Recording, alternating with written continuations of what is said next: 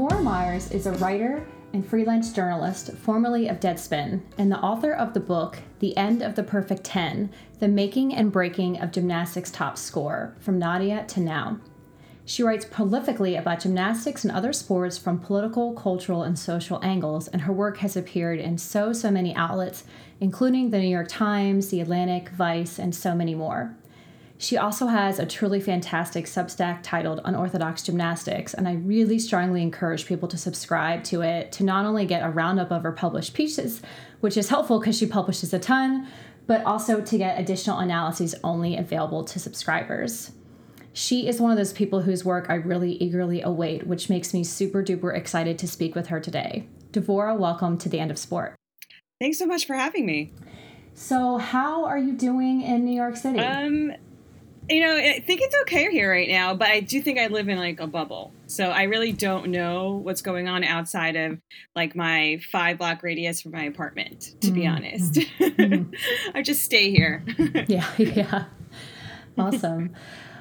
So although your analyses about other sports are fantastic, and to be clear, you write about much more than just gymnastics, you do mainly focus on gymnastics. So I wanted to ask, how did you get involved in a sport, and what spurred you to begin writing about it and analytically from a journalistic perspective? Well, I did gymnastics when I was younger, though just want to always add the caveat that I was a very low-level gymnast, so I wasn't anywhere near the level of talent and ability of the gymnasts I currently write about, right? So it's a completely different world, but I did do gymnastics and I've always loved it.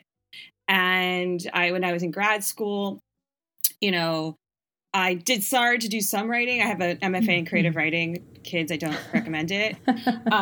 Just unless it's funded, then it's great. If you're going to end up with debt, it's really not worth it.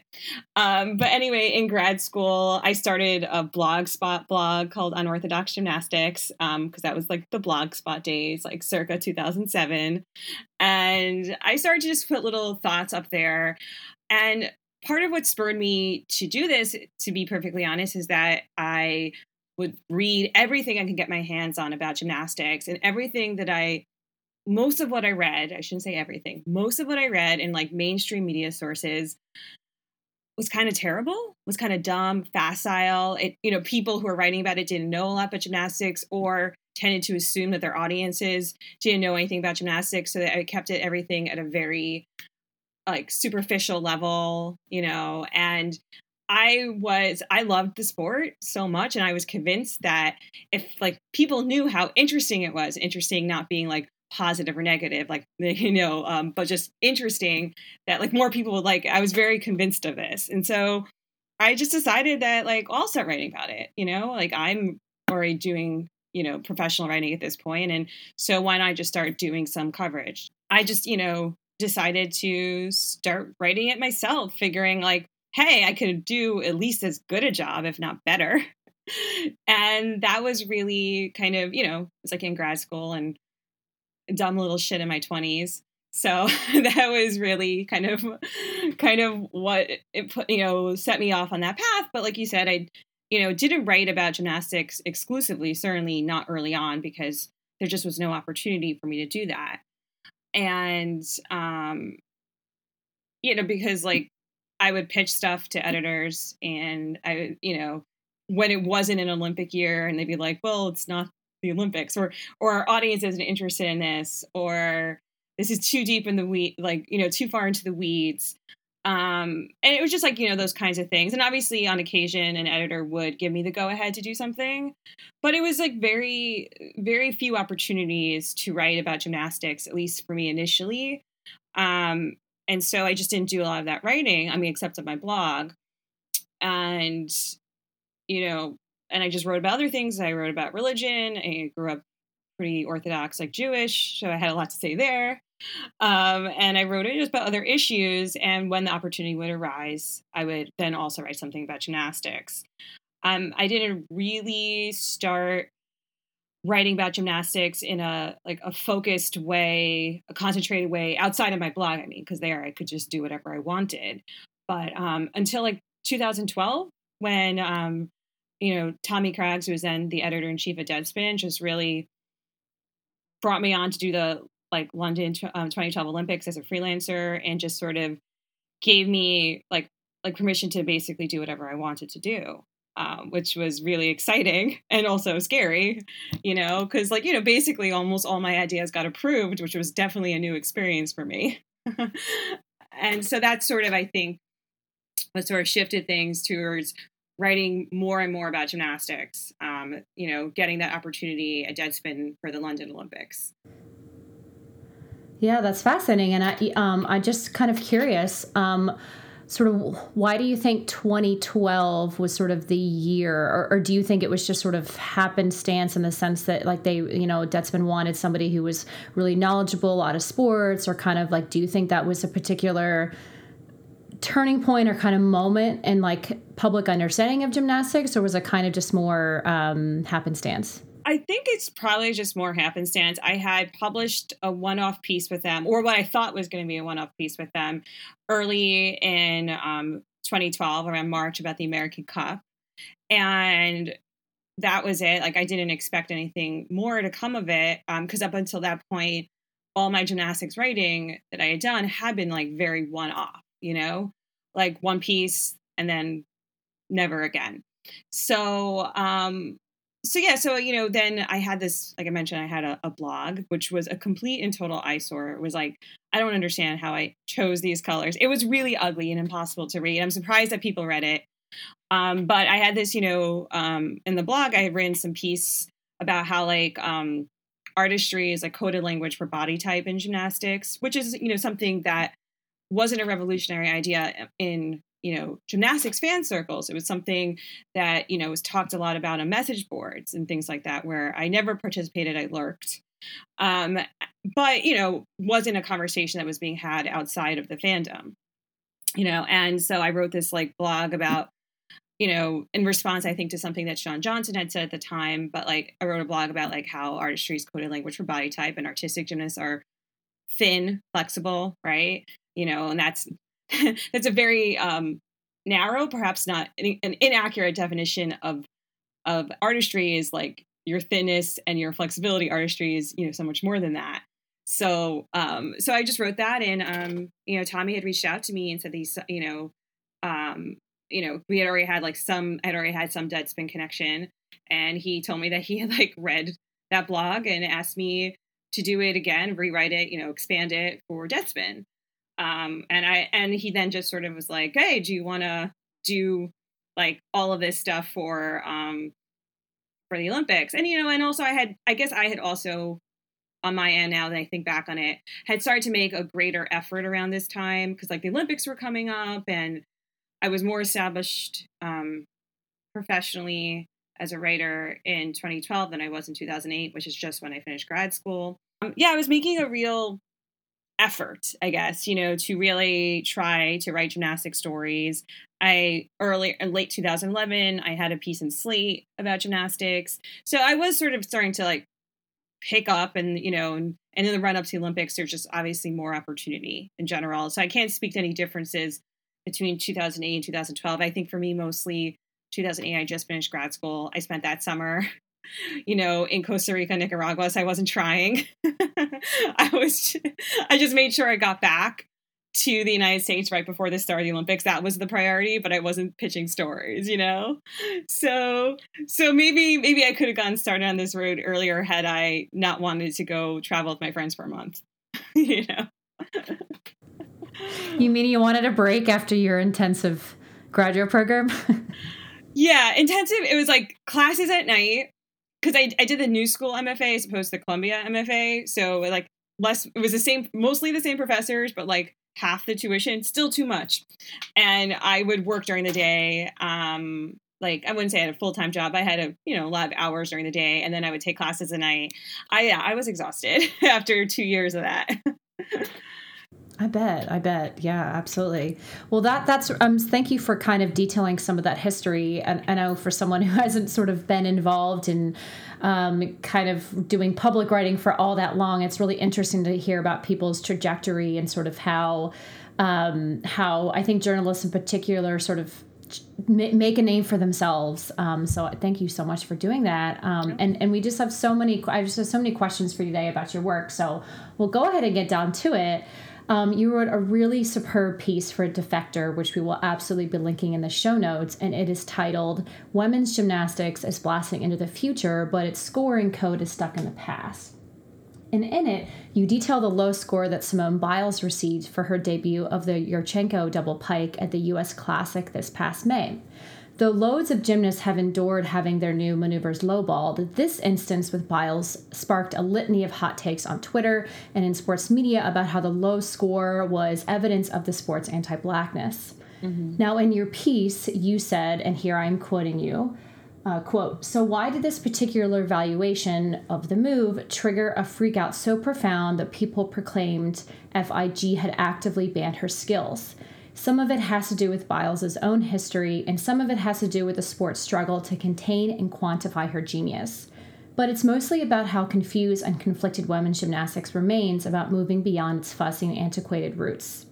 Now, can you walk us through what you said here in your analysis in the piece? And also sort of how can we acknowledge that racism exists in the sport, but that is not the whole answer here? I'm going to try to address that all in the order you just asked, but I'm not sure I'll be able to. But no worries. I'll ask follow-up questions if need be. Yeah, okay. Sorry. No, it's a lot. Well, and just in terms of, just addressing the freak out, and sort of also going back to what I said before, one of the things, when, she does that magnificent vault and like everyone else, I was super excited about it. If you love gymnastics, like how could you not be thrilled when you see something like that, right? Like just from a pure like love of the sport, like this is the kind of thing you like jump out of your seat when you see, right? So that's just under like a sort of childlike joy level. There's that, my reaction. Because the part of me that loves gymnastics is a child, and I put all this like layers of intellectualism on top of what is just very much like I like being upside down when I was a kid. You can make it sound so smart, and then sometimes it's just like at its root, that's what it is. And so, I read all these stories. I wasn't there present for when it happened. I wasn't reporting on the classics, and everyone, started to say that like, okay, they had heard from a provisional value from the Women's Technical Committee of 6.6, meaning it wasn't official. It's not official until you do it at the competition and it gets named for you. And they thought that Tom Forster, the high performance director, and Simone thought that it should be 6.8. And so I see this in all these stories, and I see 0 attempts, at least initially. Maybe I missed one. So please forgive me if you did it, if you are a journalist who did attempt to explain it and I just didn't see your story. And I'm talking about like now the mainstream, not like the gymnastics writers who are on it. I saw 0 attempt to explain it, to say why 6.8 was preferable to 6.6, right? I just see this like 6.8, 6.6 is horrible, 6.8 is right, and no attempts to justify, and in my piece, I ended up definitely coming down the side of 6.8, but like you still have to explain it, you still have to get there. So that was sort of my initial response of like, okay, like there's something, what's going on here? Like, everyone's saying that this is wrong, but no one's trying to explain how it's wrong. They're refusing to sort of grapple with gymnastics, right? It's it's putting a lot of important narratives on it without sort of at least trying to understand gymnastics on its own terms before you apply other lenses, right?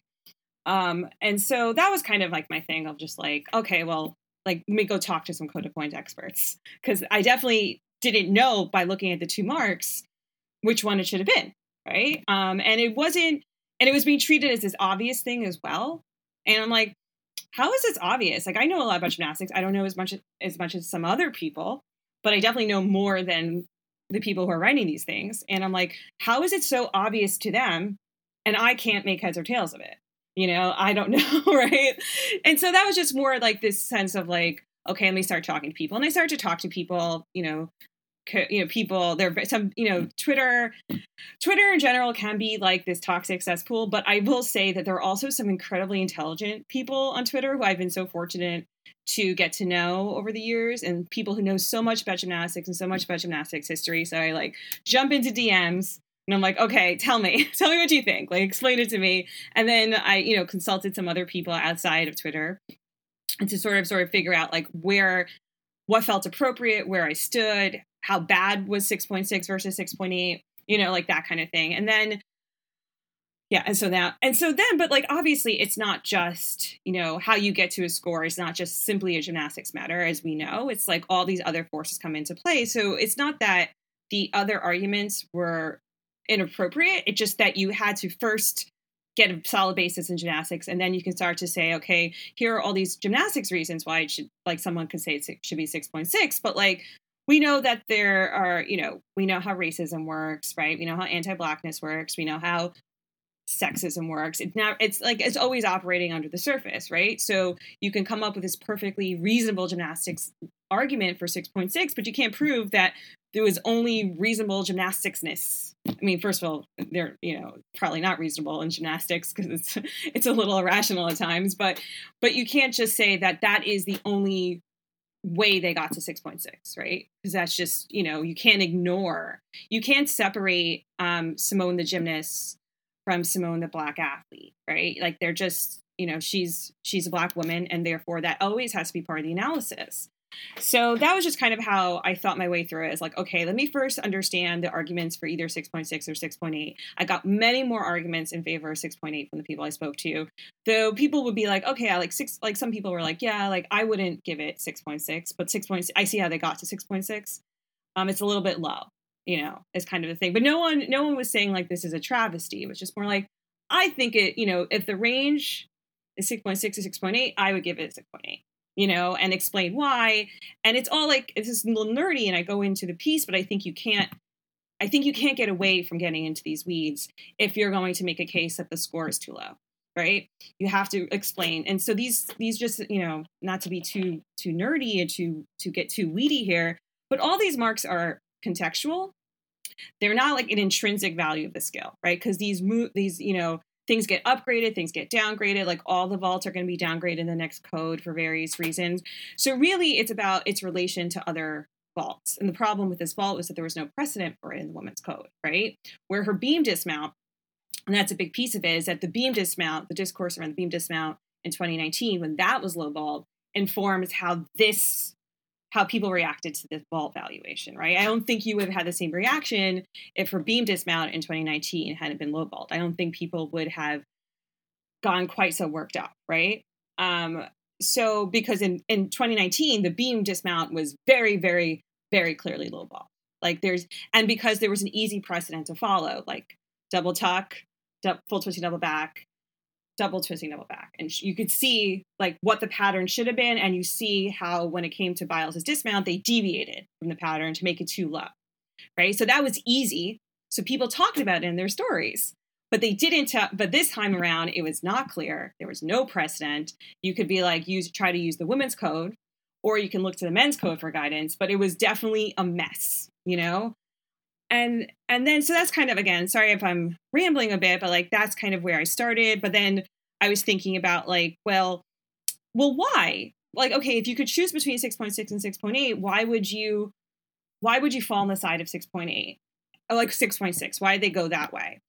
And then if you think about, like you mentioned when you were asking like, I think 4 questions, that there were other gymnasts whose skills have also been lowballed, right, over the years, and that was the other thing that was missing, I think, in a lot of the pieces was contextualizing Simone in gymnastics history, right?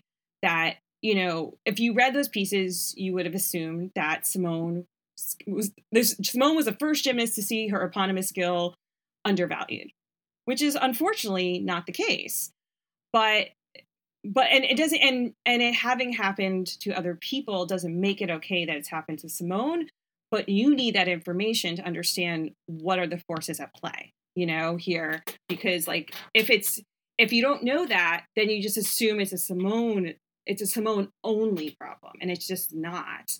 And there's a problem in the sport, especially in the women's side of the sport, with a sort of discomfort around, increasing difficulty, increasing acrobatic complexity that's been there for 50 years, if not longer. Right. And so I know that Georgia Servin has been on the podcast. I used her amazing new book to sort of lay out a historical case of like what was going on there in terms of like, you have like Olga Korbut comes along with her new skills.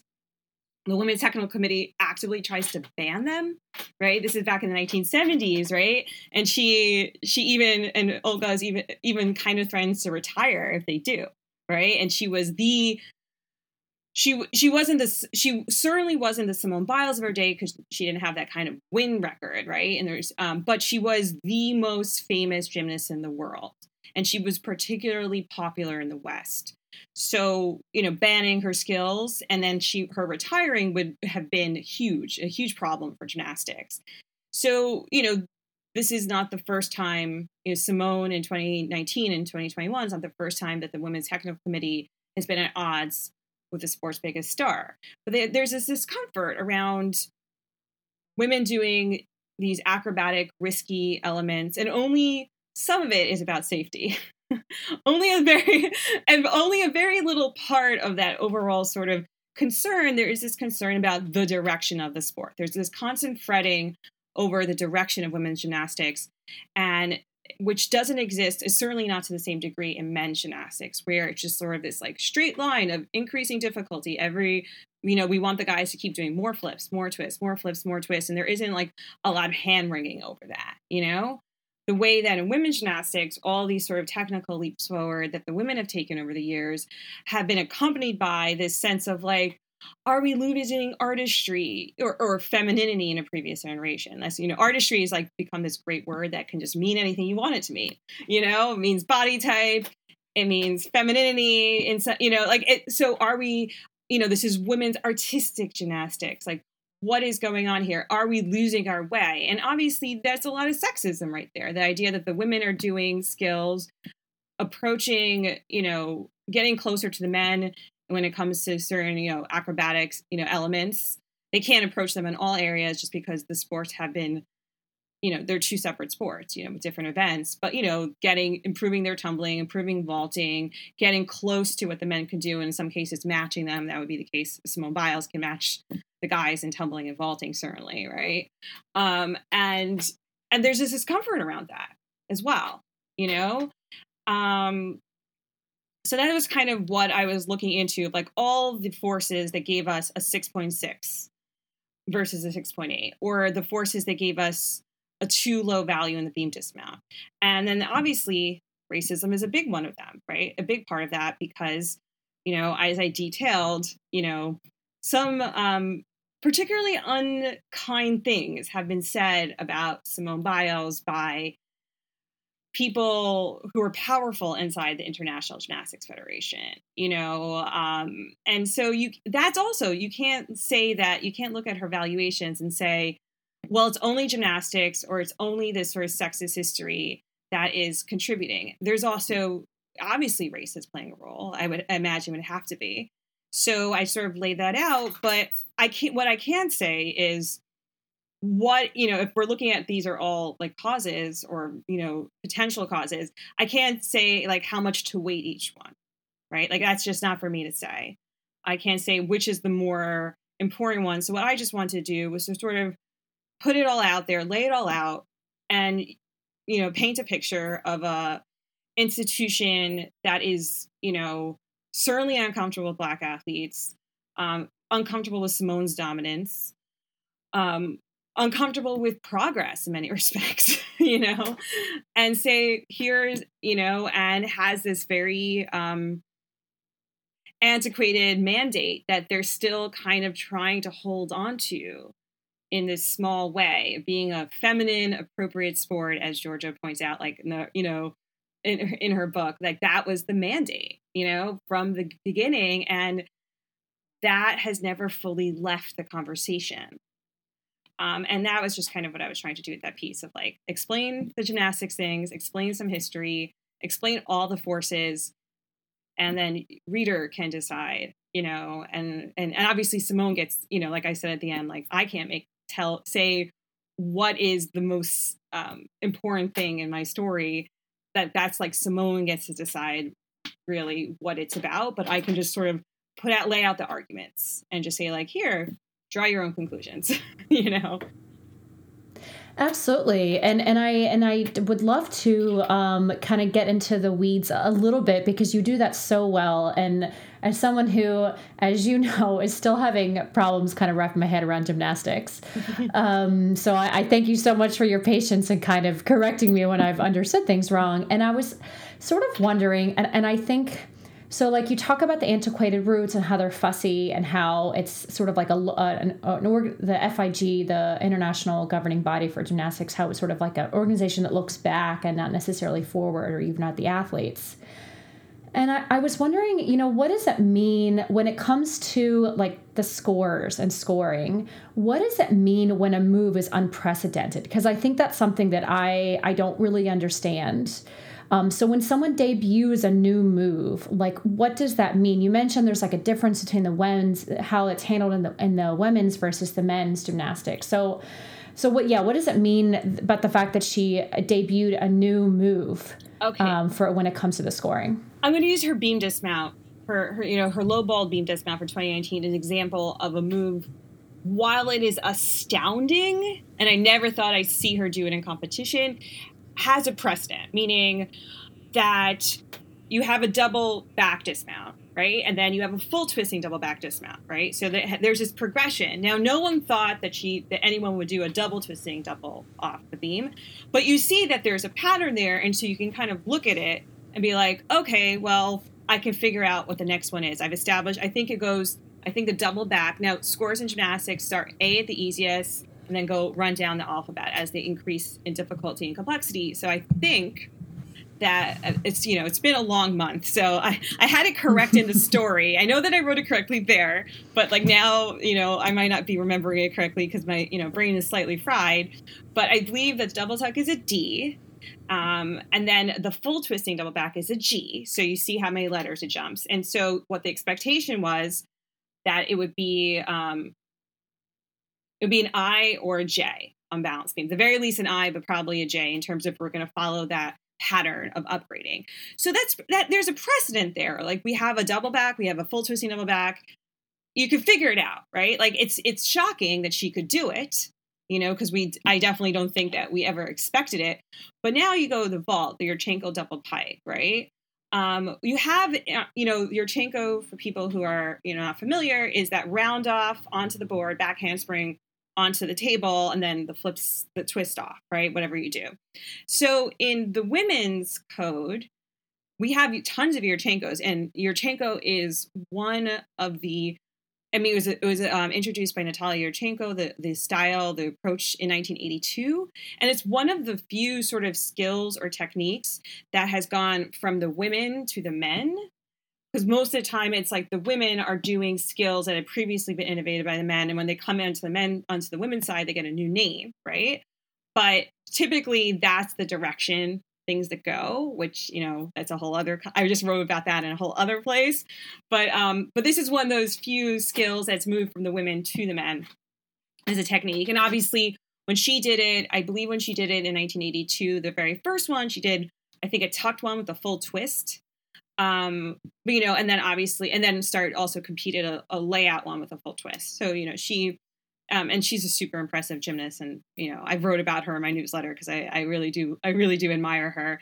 But all of the Yurchenko style vaults that have been done up until this point have been twisting vaults, right? So you would do back handspring, you would do like one twist off, a full twist, double twist, 2.5 twists.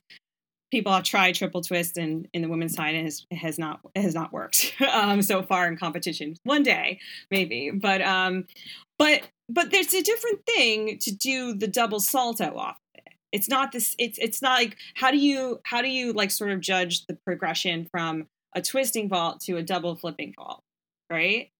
And so that's where sort of the conundrum comes from, right? Like whereas with the beam dismount, while it was incredibly difficult, you can work out a progression, and like they should have been able to look at what they had already done with the double tuck and the full twisting double tuck, and they should have been able to be like, oh, it should be a J, right? Like we keep, there was a precedent there. Here it's like, well, do we just look at like how do we do this? You know, and Spencer Barnes, the balance beam situation, really lays this out really well in his piece. So I'm really actually just borrowing from what he said, to be honest. I just want to make that clear.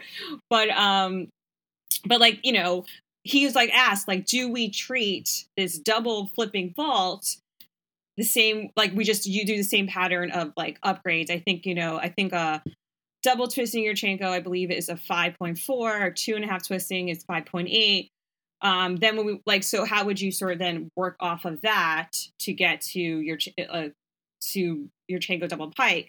But you can also make the argument that you really can't work off of that because like twisting and flipping vaults are not really the same. This is a whole order of magnitude greater in terms of difficulty. So like, how do you handle that? So that's what I mean by unprecedented. So, you know, I believe that they probably went and looked at the men's code because the men do have double salto, because we only in the women's code prior to Simone, and still the case because unfortunately she wasn't able to compete it in Tokyo, is that there is only one other double salto vault, which is a handspring double front, which was first done by Elena Protonova in 1999 on the old vaulting horse, which is crazy when you think about it, because that vaulting horse was very narrow, very easy to miss your hands.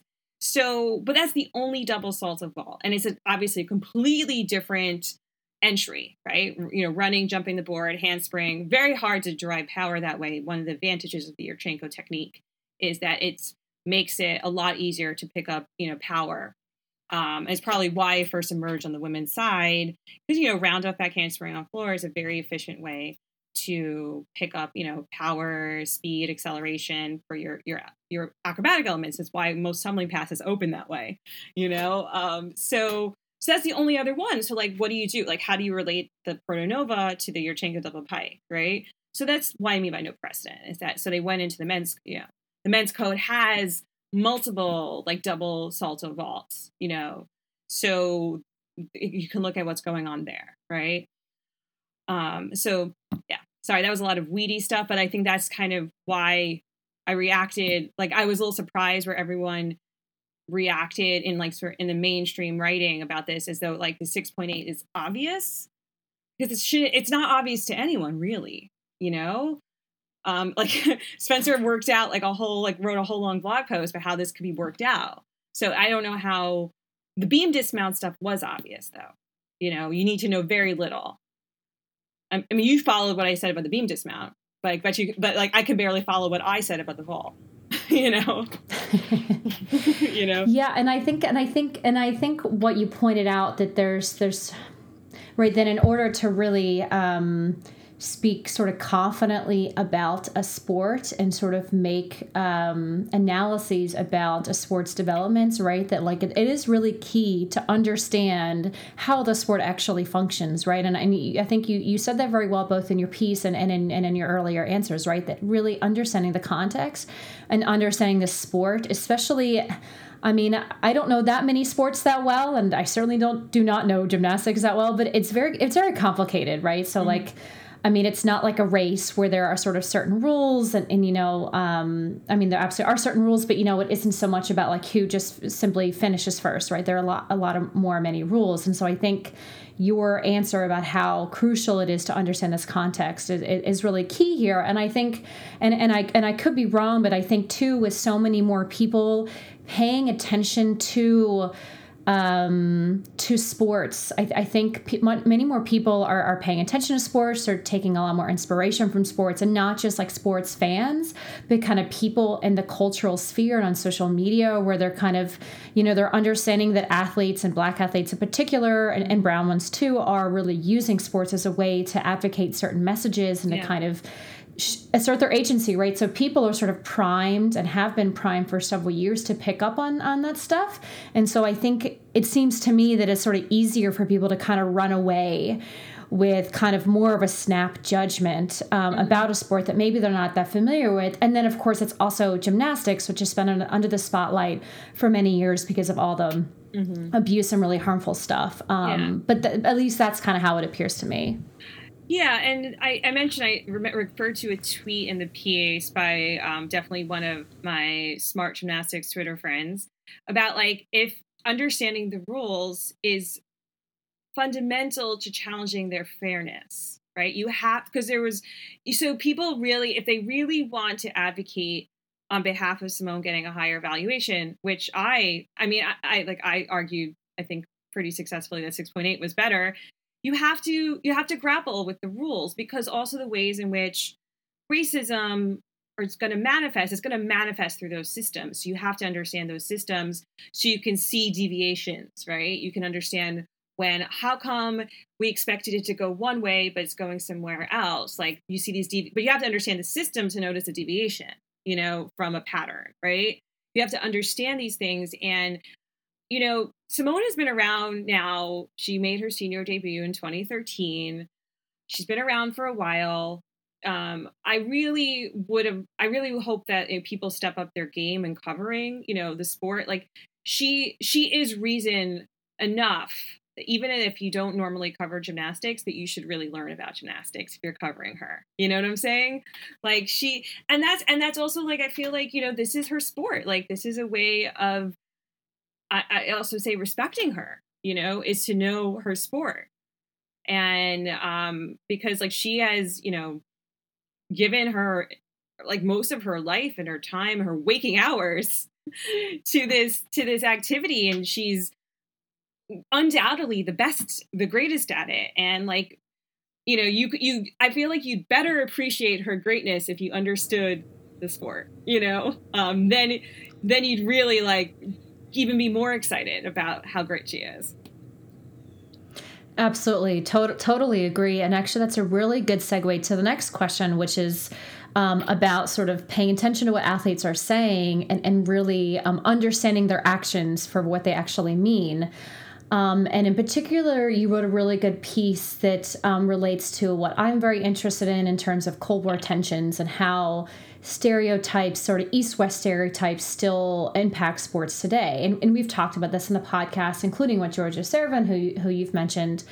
And it is clear that when we see the Cold War still influencing sports today, that it usually just ends up harming athletes. And you wrote this truly fabulous piece for 538 that, again, we'll link in the show notes, that has honestly given me more reasons to hope for genuine athlete solidarity and support than much of what we've seen during the pandemic, outside of, organizing efforts and advocacy within sort of U.S. football and basketball. And that is how American and Russian gymnasts were really actively supporting and cheering for one another during the Tokyo Olympic Games. And in particular, there were many instances, but one was that Simone Biles was cheering on Russian gymnast Angelina Melnikova on the balance meet. And then Melnikova went on to offer support to Biles for withdrawing from the all-around competition in a press conference, which is a very public way of showing your support. Mm-hmm. And then, of course, in this piece, you also noted how male gymnasts were supporting each other. And you really brilliantly said, quote, "These kids don't have the time for baby boomers' 20th century politics. The Cold War is really over." Now, could you explain the camaraderie and the mutual support that you witnessed in Tokyo, and maybe how it compares to prior instances during the Cold War? And maybe why do you think we kind of see an uptick in this really public solidarity right now? Well, I'm not the Cold War history expert that you are, so I'm going to... No, that's fine. You know enough. Okay, so definitely, my knowledge of the Cold War is very much through this gymnastics lens. Well, first of all, I just thought it was adorable, and how often do I get to write fuzzy, heartwarming stories when I'm covering gymnastics? So I just sort of noticed it and was like, texted my editor at 538, Sarah Ziegler, who's awesome, and I was just like, can I do this? And I had, and I had previous conversations with Kathy Johnson Clark, who gave some of her experiences with the Soviets in there. So I knew that she had some very lovely stories to tell. So I was like, okay, I know I very quickly came together. I was like, I know what I'm going to do. I love it when that happens, because sometimes it does not. Brain stuff doesn't come together that quickly. So where it's like, okay, I don't have a lot of time. So I don't have a lot of time to figure this out. But, in terms of this sort of camaraderie, I think, it's been evident for some time. I don't think it's, been as on full display now, like, as it was in Tokyo, which was really lovely. But like, you would see, the athletes sort of interacting with one another on social media, complimenting each other, liking each other's photos. You had this sort of sense that like they liked each other. They didn't hate each other, right? Certainly. Which is, sort of that Cold War, framing, right? That the Russians, the Americans, Soviets, but Russians, Americans hate each other. They want to, they want to win, and that's, I don't know how true that's ever truly been, because also, like, after the 92 Olympics, I think certainly after 96 and 2000, like, the Russians, the Russian gymnasts would go and do some tours. They would participate in shows together. So there was already like a lot of interaction. It just was a little more behind the scenes. I think social media sort of enables it to just be more fully on display. So I think, there's that part of it. Like, reason I brought up went into Kathy Johnson Clark's experience with the Soviets in the 70s and the 80s is because I don't think it was ever truly as as hostile as I think, at least between the gymnasts, as people want it to be. That narrative didn't serve the athletes; it served some other agendas, right? But didn't serve the athletic agenda. And obviously, they were political props. They were used as political props on both sides. By the Americans, used them as political props, and obviously the Soviets used their athletes, and everyone used it. Was this was a proxy war in the Cold War, a proxy battleground. I mean, so obviously officials above, like right above, the athletes. In some cases, there's a lot of respectful relation with the coaching, and the judging was also implicated in all this sort of political maneuvering. So you can't like pretend that like this framing like it was completely false, but I just don't think it would ever ring as true for the athletes themselves. And like, I don't know, like, Simone is, from what I can tell, first of all, like, is a pretty well-liked figure across the gymnastics world. I'm sure there are certainly people who don't like her, but, no one ever has unanimous approval, of course. But, I think she's hard not to like, like she's a, seems like a kind, generous friend, very supportive of, her teammates. So like, she's a good person, and she's also the greatest of all time. Like, it's almost like the good person is the key part and the greatest of all time is the bonus. It's the gravy, right? Like, but she's well liked, and obviously she is very supportive of others, and they've been supportive of her. Like I referenced, and you've seen this before also, just like the way that I remember everyone sort of in 2012, the sort of camaraderie, or at least this brief interaction between American Ali Raisman and Russian Alia Mustafina, which led to very disturbing fan fiction from what I've never read it, but there was a lot of disturbing fan fiction on Tumblr that I hope I hope the internet has swallowed whole. But there was like they seemed to genuinely like each other, and or at least like respect one another. I don't know how, I can't like speculate how people feel inside their heart, but it just became, there's just too many data points to just think that it's completely these are just completely isolated incidents. Like you just can point to one thing after the other, and like Alia being asked who's the greatest gymnast of all time in a video of the Olympic channel, and like it seemed, at least maybe they edited out a lot of hesitation, I doubt it, but she seemed to answer pretty quickly that it was Simone Biles, right? Like, she has had no trouble acknowledging that, and in the past when she's had interviews, and they've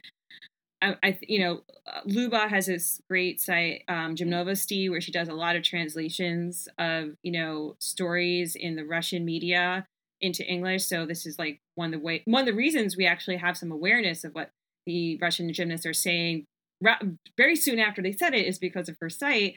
But I'm like recalling, I think I'm recalling this correctly, but she has at times in the past, when Simone's, WADA medical file with her TUE, and the fact that, she had, had a TUE for ADHD medication was released. There was a lot of stories in the Russian media. There was a lot of negative stuff in the Russian media about like doping and things like that, and some people made negative comments. And from what I recall reading a translation of an interview from a few years ago, again, it's a little, I'm not 100% sure, but like Alia really wouldn't sort of, didn't take the bait on those questions, So there, it seems real. It seems real. I don't know how long it's going to last, and certainly the rhythmic reaction to Russia losing the rhythmic gymnastics gold medal has been not the same as what's happening in artistic gymnastics. But yeah, it just seems like they get along, and because they're how many, like, they have more in common. Like, how many people in the world can do what they do, who understand what that kind of training is like. It's a very unique experience. Let's just put it that way. It's not something that I would know, because not with my level 5, level 6 gymnastics. So I have any idea what it was like to train that hard. Never did it in my life. So I have no idea what that experience is like, but they know what they're going through. And I also want to add, when I wrote that story, they're heading up in beam event finals, but like, you also saw the reaction of Simone to Guan Chen winning the beam golds and how happy she was, and Suni Lee as well. So it's not just, I think, there are perhaps more barriers to communication maybe between the Americans and the Chinese gymnasts, because like a lot of the Russian gymnasts, they do okay. Like, they can get some, I'm not sure like how good either side's English is. And, we should also note that, like, how good is the Americans Russian? I don't speak any Russian, right? Like, sort of the expectation that these other athletes should know English. I just want to like point that out. That's a weird expectation, right? But like a lot of the Russians, like Melnikova does speak some English, I think, pretty well. Like, she's working on it. So like that also eases communication as well. Like, taking down language barriers, social media, Google Translate, like all these sort of tools. Like, one of the things that Kathy talked about was that like they, in the 70s and 80s, they like would try to like communicate through body language, and face, like, and that's really hard to do that when you just don't know the other person's language, and you don't have these sort of tools to sort of circumvent that, which I think we have now, as, terrible as maybe our tech monopolies are. I do appreciate Google Translate. I'm not going to lie. I use it quite a bit. So I don't know if I answered your question. No, you did. And no, I think I have a few follow-up comments. I mean, I think to go back to what you started with sort of Kathy's comments about the Cold War. I mean, and I mentioned this to you via DM, is that, I mean, in some of my like interviews with Hungarian athletes, I mean, I definitely went in with the assumption that, for example, after 1956, when there's the Hungarian Revolution and the Soviets crush it, and then there's like this huge blood in the water match that's a water polo game between the Hungarians and Soviets at the 56 Olympics that ends up kind of really splashing all over the news. And, I would ask athletes, how did they feel about Russian players and whenever they would compete against them. And I mean, a lot of them didn't hold like any particular animosity against the Soviets, when like you would think that for athletes from a country that was like horrifically invaded by the Soviets, and that revolution was crushed, when it was like their chance to be like either a more reformed socialist country or a democratic one, that you would think that would, from an American perspective, you would think that would kind of carry more weight in their minds. But more of them than I thought were very understanding of the fact that, athletes from the Soviet Union are facing the same things that we're going through. Like you said, we share more in common than maybe there are differences. And a lot of the athletes like smuggled goods with Soviet athletes and East German athletes. Again, even though there a lot of people project a lot of tensions amongst them in terms of like intra-bloc politics. So I think what you said about Kathy is really important. And even if, for example, people didn't speak the same language, right, they do have a lot of similarities. They're all working towards a lot of the same similar goals. And I think what I really like about these examples that you pulled together, and this argument that you made, is that in other sports we don't necessarily see that, and I've tweeted about this a fair lot, but like I really dislike the fact that like Lily King, who is an American Olympic breaststroker, she very famously plays mind games, and she's very upfront about that. And okay, I guess that's her race strategy. But then, her like finger wagging at the Russian breaststroker for, doping and all this stuff, and like kind of athletes taking it out against athletes, even though it's really about the systems and the political and cultural systems under which they work. I mean, being an athlete in Russia, like, yes, you can get more financial and institutional support than you can get from the U.S., but like you also are living under entirely different circumstances and different pressures.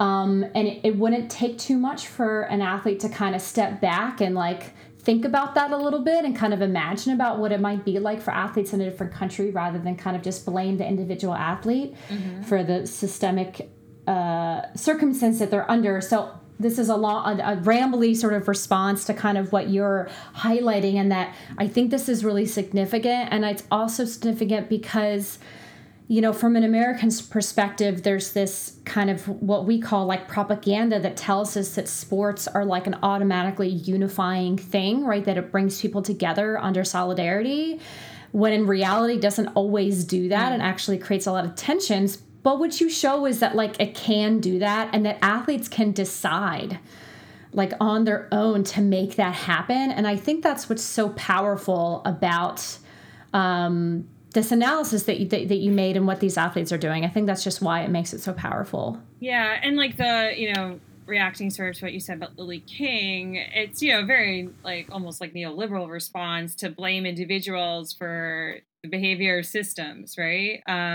Like, what are your options, if you're a Russian athlete, and you need to stay on the national team and keep your funding? Like, your choices are very constrained, right? Like, are you going to, like, I don't know. Again, like, I don't know the inner workings and all the details of, the doping, the alleged doping schemes. But like, I also don't think that in those situations for those athletes, there was a tremendous amount of free will and free choice, to like, and I also hate the term clean sport. Like, there's like this purity sense to it, like clean sport versus like, it's so vague, and it's all, I mean, it goes to this idea of pure and impure, right? Like, we're pure, they're impure. And, like, where it's like, also there's as we know, there's like some arbitrariness to what's on the ban list. And as we've all seen with like Sha'Carri, and what happened to her and her not being able to run because of weed, this idea of what's on the ban list is on the ban list. So it's against the rules, but it's not like it's not a marker of if you abstain, you are a more moral person. It's just on the ban list, like, so in like 2000, for gymnastics fans, the most famous example of like just sort of the doping system fucking a gymnast is Andrea Radikant, right? Like, when she takes the cold medication from the Romanian team doctor and it had pseudoephedrine in it, which was then banned, and then it was unbanned, and now it's banned again, but the dosing requirements is higher. So you can't really look at that and say, oh, this is a good person, this is a bad person. Like, because these rules are kind of arbitrary. It's not like, it's not like murder, which stays illegal, from one generation to the next. It's all, which is immoral, like, unless obviously, not, it's always immoral, but like, I think we make some allowances, unfortunately, for like armed agents of the state committing murder. But it's always immoral. It's like from generation to generation. These doping rules aren't like that. They're not like, this is bad, this is good, and they're constants. They're just like, oh, this is banned right now. It might stay banned. It might get unbanned. It might be banned, but at a higher concentration, right? Which is what they did with pseudoephedrine. If Andrea Radikant, 16-year-old Andrea Radikant tested now under the current guidelines, she wouldn't have lost her gold medal. So how can you make a moral argument out of that? Absolutely. Sorry, I have rants about doping. No, that's excellent, and I didn't know of that case. So thank you so much for bringing that up, because that is precisely like a perfect example of what you were trying to say, and I learned about it. So thank you. Now, you wrote another piece for 538 titled "A Time for the End of the Team Gymnast" that I just loved, and I think everyone loved. In it, you detail how the U.S. led the global downward shift in terms of decreasing the age of elite gymnasts, and then it was not so much led by the Soviets or the Russians like has kind of been typically assumed. Mm-hmm. Now, I was kind of wondering, and I had many, many questions in this one question, but I think I'm going to just go to the point. What do you think are like the stakes for understanding this history in terms of understanding that the U.S. saw this trend when it comes to confronting America's role and kind of the sports abusiveness or kind of this culture of abuse that has emerged? Okay, so I think, again, this is a revelation. The reveal comes from one Miss Dr. Georgia Servin. She, had in her book sort of details like how, this conventional wisdom, the popular narrative is that like there was Olga Korbra in 1972, she was 17, and in 1976, Nadia was 14 and she wins the gold medal. And then all the gymnasts, became prepubescent and were children, right? Like that's the narrative that gets fed a million times. It's the narrative I was fed until like a little bit, like when I worked on my own book, I was aware that the age declines actually started in the 60s, but I wasn't aware of the American role. So like Georgia has greatly added to Georgia has taught me something about a subject I thought I understood and knew pretty well. But I was really excited when she told me, because I interviewed her before I finished reading the book, which is a bad work professionally speaking, but I just didn't get around to finishing it. And when she told me about it, I got so excited because I was just like, oh my God, like this is a huge revelation, right? Like I was like, you realize that like this is massive. And she was like, yeah, she knows, she's smart. But yeah, I didn't have to tell her that like her work is good. She knows it. But the thing about it is that it's important because it's similar to, the question about Simone and the vault valuation. It's important to know this history properly because we have to understand how things actually happen, now how we say they happen, right? Because if we decide that like, well, we don't like young gymnasts, right? Like, or we think that there's problems here, we have to know how we got here so we don't actually get here again. So before I really address the Cold War aspect of it, I want to talk more about the amateurism and the capitalism aspect of it. Now, thankfully, the Olympics isn't strictly for, there are no amateur rules anymore. So back when the Americans are sort of trying to figure out how to compete with the Eastern Bloc countries and their very well-trained female athletes, right, who, had, basically, I don't know for certain, you can answer this, but like had at least similar levels of support when compared to the men, in terms of their training. Right. And in the US, we had these amateur, the Eastern Bloc countries, didn't really abide by the amateurism rules, which is fine by me because again, I don't think those were like, elitist rules anyway, the idea of amateurism in sports. So like, go right ahead. But like they are, in the US, like nominally, sorry, I'm like some of these, again, it's like some of these, going back to the doping as well. It's like some of these things are just like, these are rules and they're not like, God's moral law, like these are rules that are made for like specific reasons and they can be unmade. And if you break some rules, then you're not a bad person, but we tend to view it as like they're bad. They didn't follow the rules. We're good. We kept our athletes in poverty, but we followed the rules. And that's sort of the other thing is if we're going to one of the things that Georgia points out is that like, there's really no support for women in the West in sports. Sports is treated for women as more of a hobby, right? Like, oh, something you do as opposed to a vocation.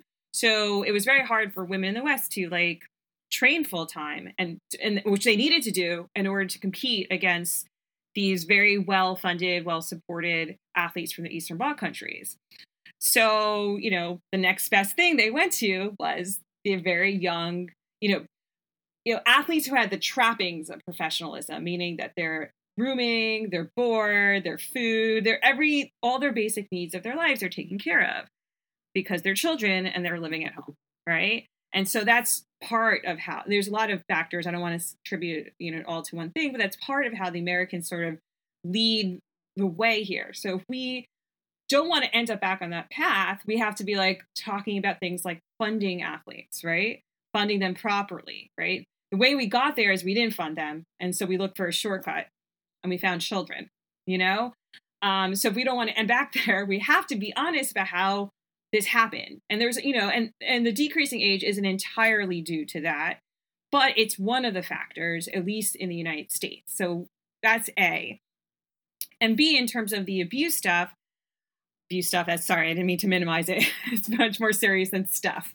But in terms of abuse in gymnastics, again, like I've seen, you know, this narrative of the outsiders came, they brought their mean ways with them, and then we, the pure Americans, were corrupted, and that's why we have abuse. Now, Marta and Bella Curley are 100% answerable for what they did. And what they did was really, really fucking terrible. But they're not answerable for what everyone else did, you know? And I think what we're trying to do is sort of project it, all this abuse, you know, the win at all cost onto these outsiders, like as though Americans don't want to win at all costs. Like, pretty sure that's like kind of an American thing as well. So, and if we want to really root out abusive actors and also change abusive systems, we have to be honest about how they came to be, you know?